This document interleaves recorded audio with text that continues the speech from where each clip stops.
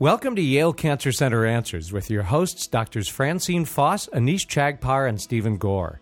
Dr. Foss is a professor of medicine in the section of medical oncology at the Yale Cancer Center. Dr. Chagpar is associate professor of surgical oncology and director of the breast center at Smilow Cancer Hospital. And Dr. Gore is director of hematological malignancies at Smilow. Yale Cancer Center Answers features weekly conversations about the research, diagnosis, and treatment of cancer. And if you'd like to join the conversation, you can submit questions and comments to canceranswers@yale.edu, or you can leave a voicemail message at 888-234-4YCC. This week, you'll hear about cancer epidemiology and exercise interventions for women with cancer with Dr. Melinda Irwin. Dr. Irwin is Associate Professor of Epidemiology and Chronic Diseases at Yale School of Medicine. Here's Dr. Stephen Gore. So before we get into the meat of the matter, which I'm really fascinated to hear about, I don't think probably many of our listening audience have a clue what epidemiology is. So maybe we can just start with that. Sure, yeah. So epidemiology, a shortened term, is epidemics or diseases. And so like Ebola?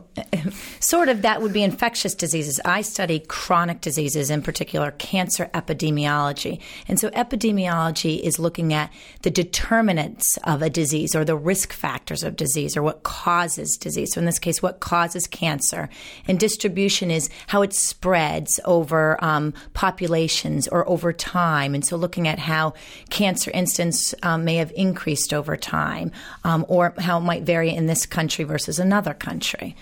So it doesn't have to be an infectious or contagious kind of thing, is that right, to be included in epidemiology? No, not at all. So it can be chronic diseases or diseases like heart disease or cancer or diabetes, and looking at what are the causes of these. And really epidemiology is a public health focus, looking at populations of people rather than more basic science or molecular science on the cellular level, or even we do some animal epidemiology research, but mostly it's in humans and in populations where we look at. So how do you study stuff like that? So some epidemiology is large prospective cohort studies, observational studies where you enroll hundreds and thousands of men and women at a certain age period, maybe in their 20s or 30s, and you follow them for 40 or so years until so many develop a certain cancer or another chronic disease. And every 2 years they might complete questionnaires or have blood tests done or other exams or x-rays and whatnot. And you can then, in measuring these variables before a diagnosis, you can then look back when someone develops, say, breast cancer and see what factors were associated with lowering the risk of developing the cancer versus other factors that might increase it. So that's one way of doing epidemiology. If you started that study when you were 30, you're 70 before it's done, right? Exactly. That sounds pretty like you have to really be into delayed gratification as a scientist. Well, yeah. And so some studies will do, for example, with my research, I'll do randomized controlled trials. So we'll do studies in, say, women with breast cancer, and we'll randomize them to completing an intervention versus control or placebo.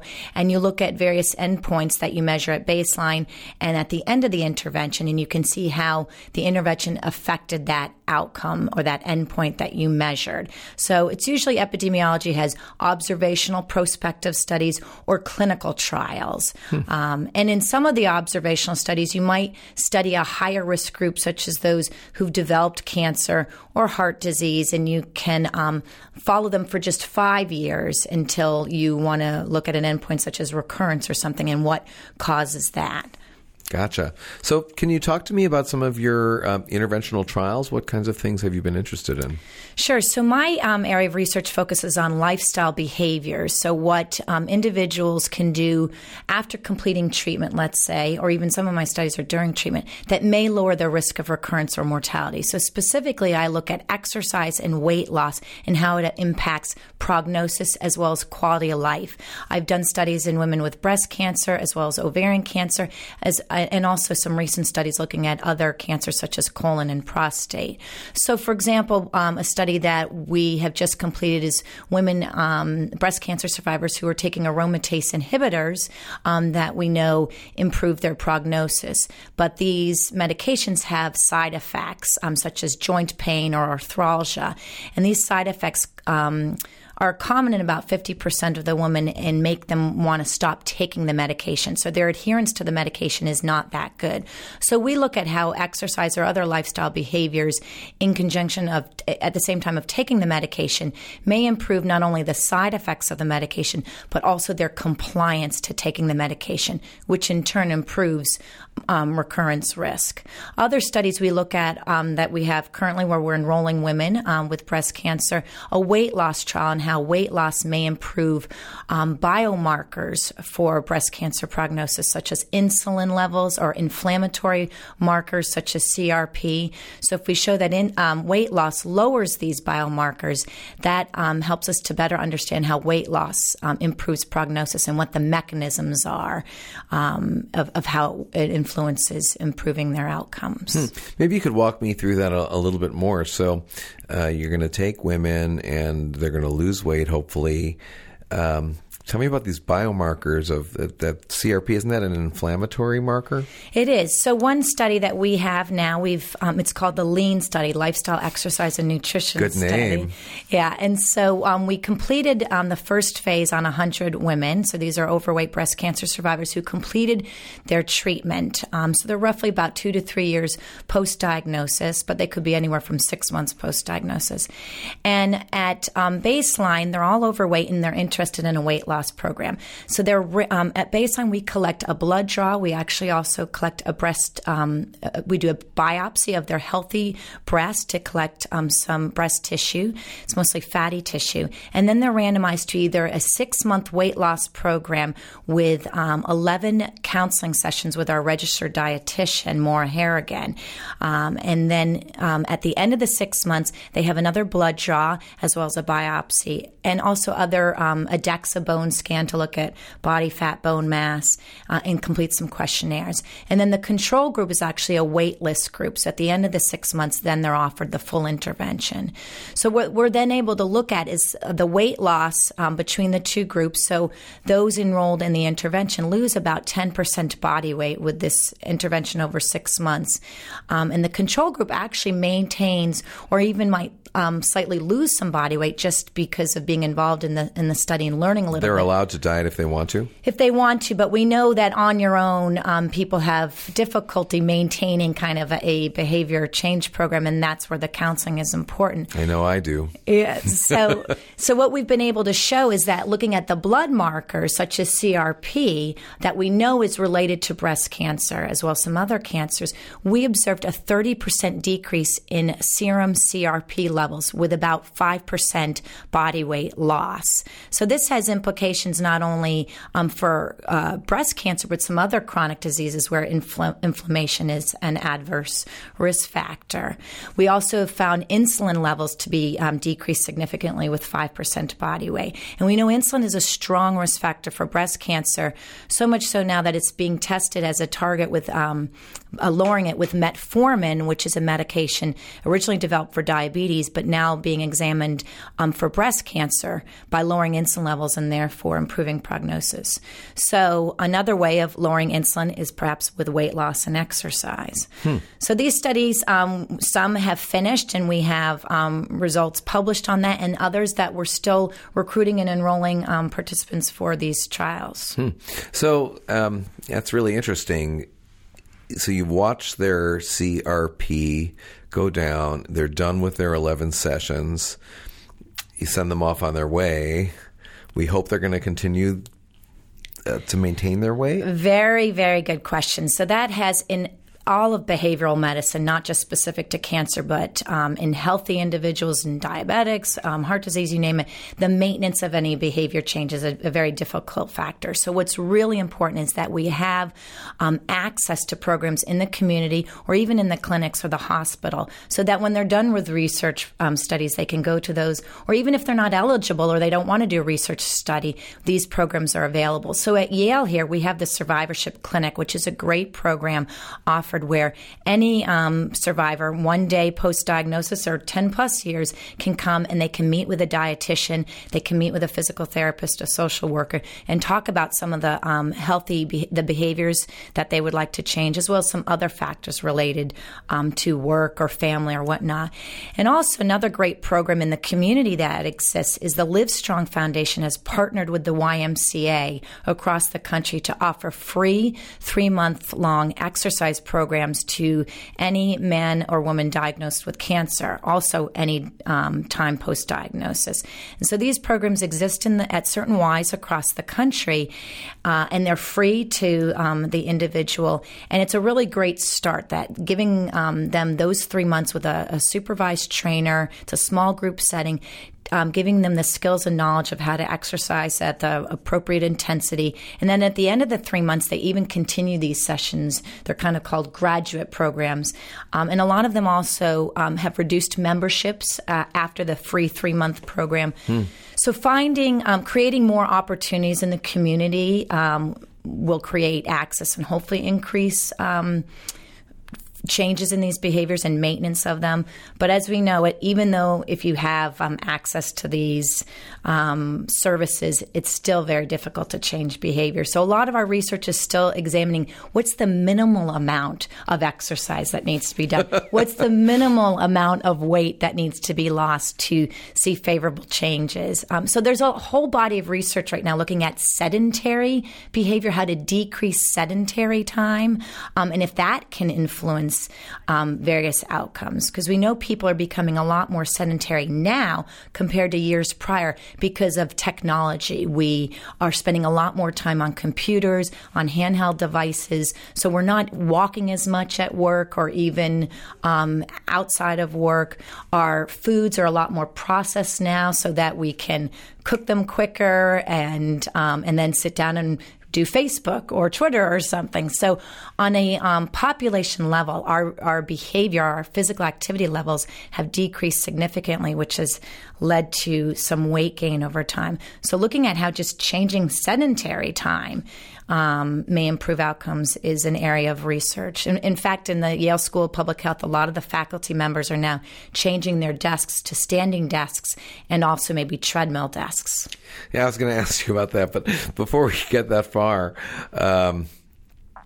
I'm still fascinated about this weight loss thing. How are you going to make the loop or connect the loop that they lost the weight, they got their markers down, they were really successful in maintenance, God bless them, and how are you going to know whether or not you really impacted their likelihood of having cancer recurrence?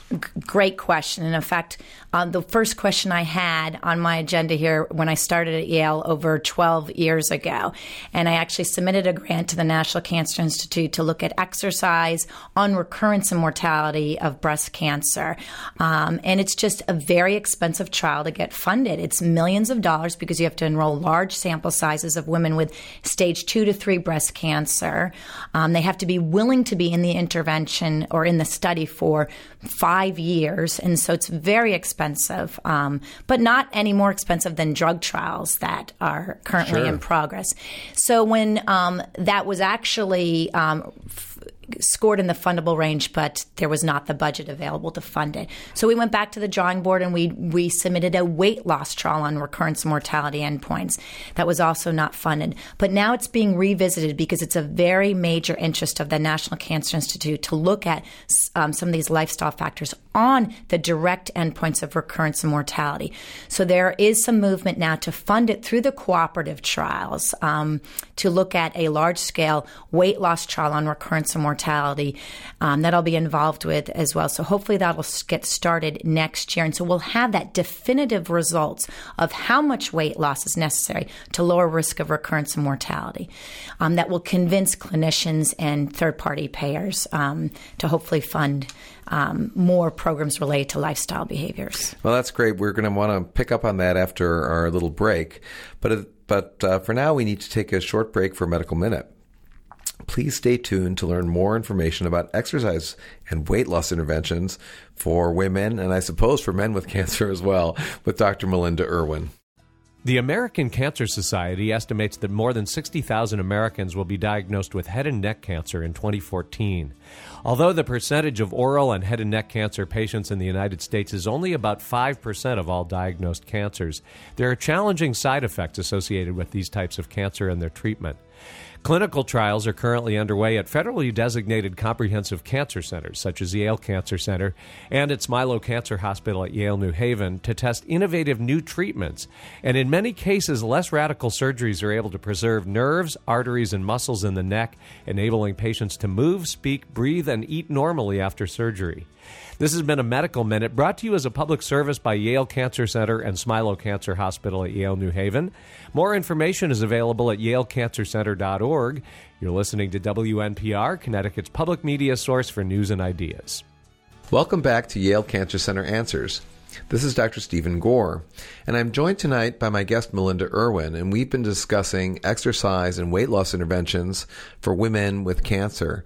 Melinda, before the break, you were telling me about some of your really fascinating, but a little bit frustrating to get funded plans for really, what sounds like to me, very important studies of trying to really directly measure the connection between weight loss or exercise and cancer recurrence. But it sounds like you've had some frustrations in getting the funding for that. Yeah, so it's interesting because whenever I give talks around the country or the world on this topic, clinicians and survivors will say, well, how does it impact recurrence or mortality? That's what people want to know, right? Not about their CRP in their blood, right? Right. Well, that helps a little bit, but it's really the burning question. No offense. Yeah.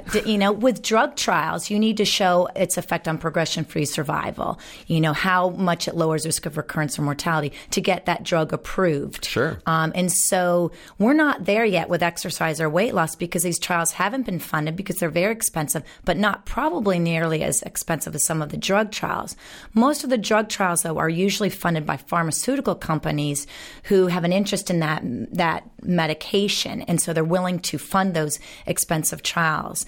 But because exercise and weight loss doesn't really involve a medication per se, they're not as interested in funding such trials. So it's really left to the government or organizations, foundations. But the budget usually doesn't fit in the model of foundations.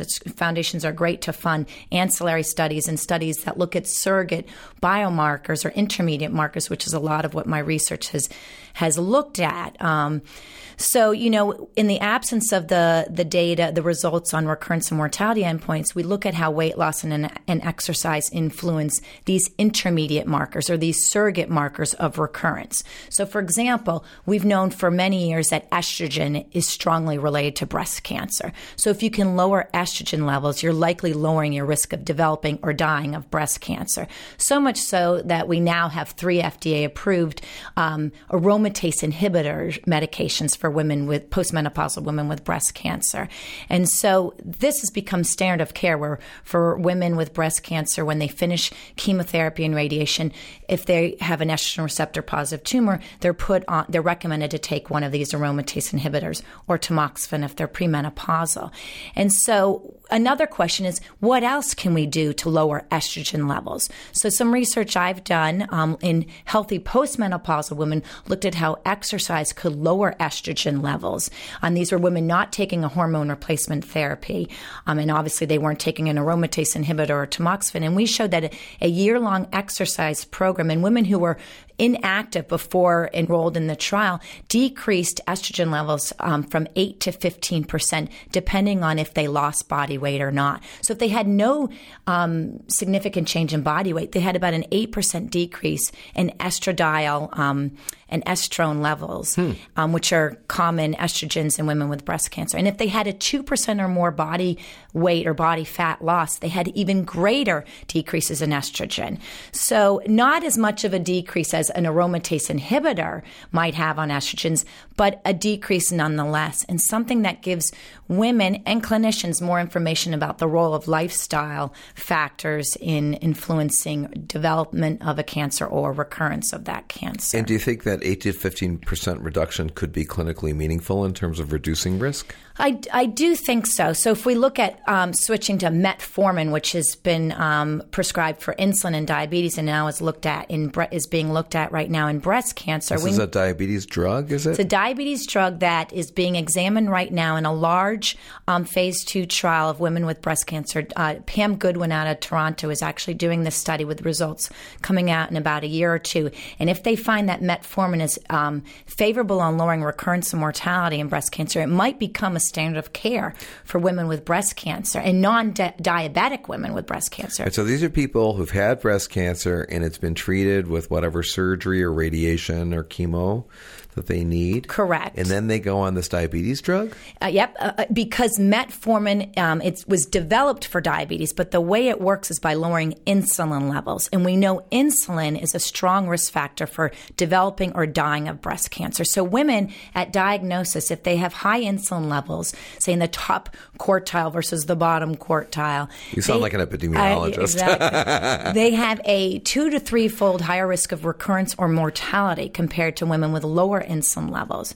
So how to target insulin or lower insulin levels has been an area of interest by epidemiologists and clinicians. But interestingly, metformin might lower insulin levels by about 20 to 25%. And that may influence recurrence and mortality.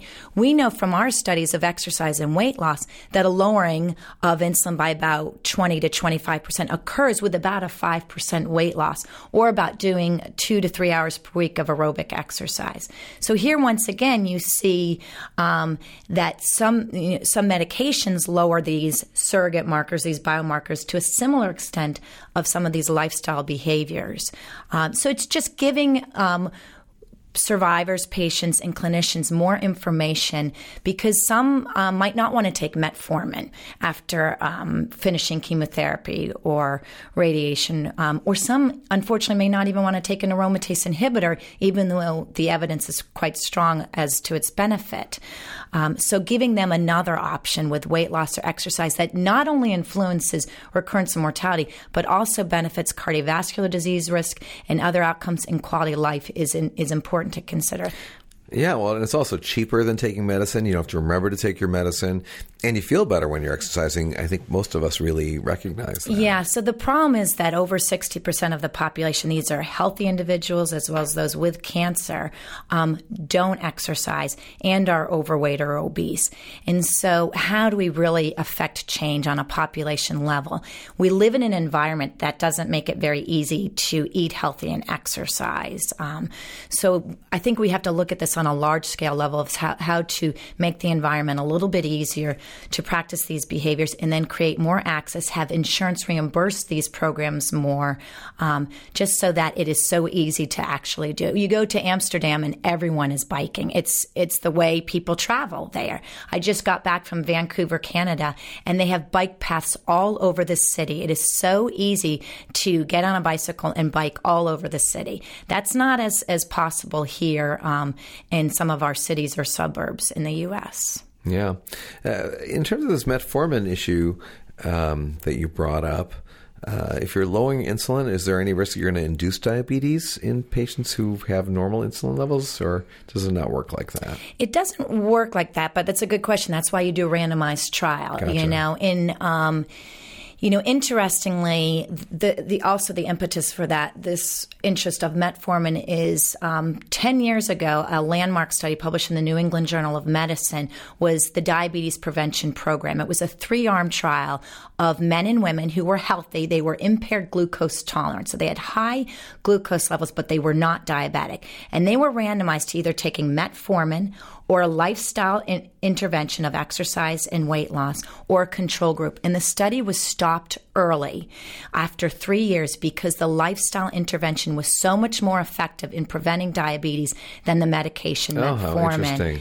And so it lowered risk of diabetes by about 57% versus the drug lowering it by about 30%. So in the last 10 years, this has been a huge area of interest. But yes, randomized trials are important to look at toxicity toxicity, side effects, adverse events for both groups, the lifestyle intervention group as well as the medication group, on a number of endpoints. I'll just share a little personal experience. I had the opportunity when I was living in Maryland to participate in what became a very seminal study of weight loss, which randomized between just kind of do it on your own, and they're going to give you some information, and two different kind of monitor things. One was kind of a Weight Watchers like program, and one was something that was mostly online where you had a coach online. And I was super excited about it. My internist had gotten me all revved up about it, and then I was randomized to the control group. Mm-hmm. And I was so angry that I said, I'm going to mess up their study. I'm going to be the best weight loss guy. And I was hugely successful in losing really way more than they were targeting, like 5% or something like that, or 10%. But that shows the benefit of participating in randomized trials, that even if you're randomized to the control group, you still got benefit. But here's the sad story is because I didn't get the maintenance part, I gained it back. So usually what we do, in our interventions, we'll do a waitlist group. So if the intervention's 6 months long or a year long, and they get the control group, they get the full-on intervention when the study ends. So all they have to do is be willing to wait. But that's still fantastic. I wish I had gotten that one. Yeah.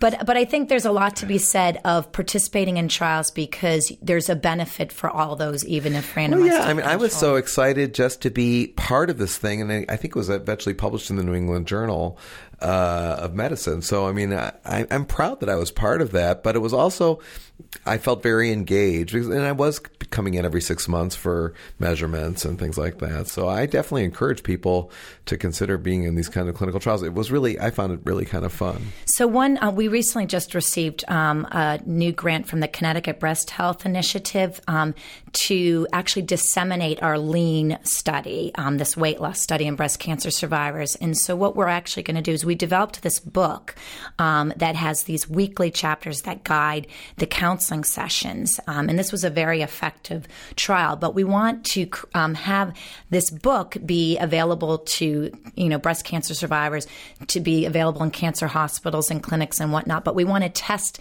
the effectiveness of the book alone without the counseling sessions. And so we're actually doing that now, where we're going to enroll 100 women with breast cancer and give them the book and see how much weight they can lose on their own with the book without the counseling sessions versus a delayed group who doesn't get the book till the end of the study. And we hypothesize we'll see less weight loss without the counseling sessions, but it might be enough weight loss or prevention of weight gain, because that's what actually is common after diagnosis. There is some weight gain. And as we age, we gain weight. So if we can prevent that weight gain or even lead to a little bit of weight loss, that's something that we can give patients at their diagnosis or when they've completed treatment or something. So hopefully this book will add to the literature and be evidence-based and something that the control groups then get from now on. Yeah, that sounds great.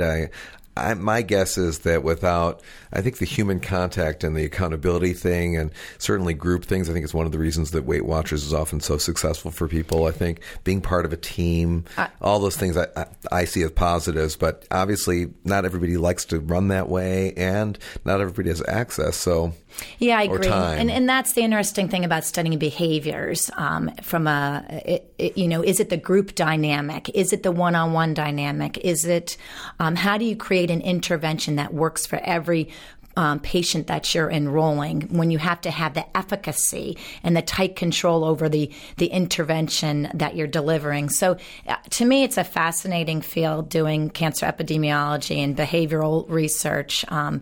Because at the end of the day, it is about the quality of our life, and these behaviors really can affect that. And hopefully we can also show that they affect recurrence and mortality as well. Yeah, and maybe it's not one size fits all based on people's work patterns and personality patterns and so on. I guess you can't really control for that. And yeah, in one trial, you have to kind of just stick to one intervention. Right. Yeah, that's why in epidemiology, you'll enroll thousands of people so that you can then either statistically control for that or stratify by different, like dose response effects to an intervention, or by age or gender or race, ethnicity, and look at how effective the intervention was in certain subgroups. Interesting.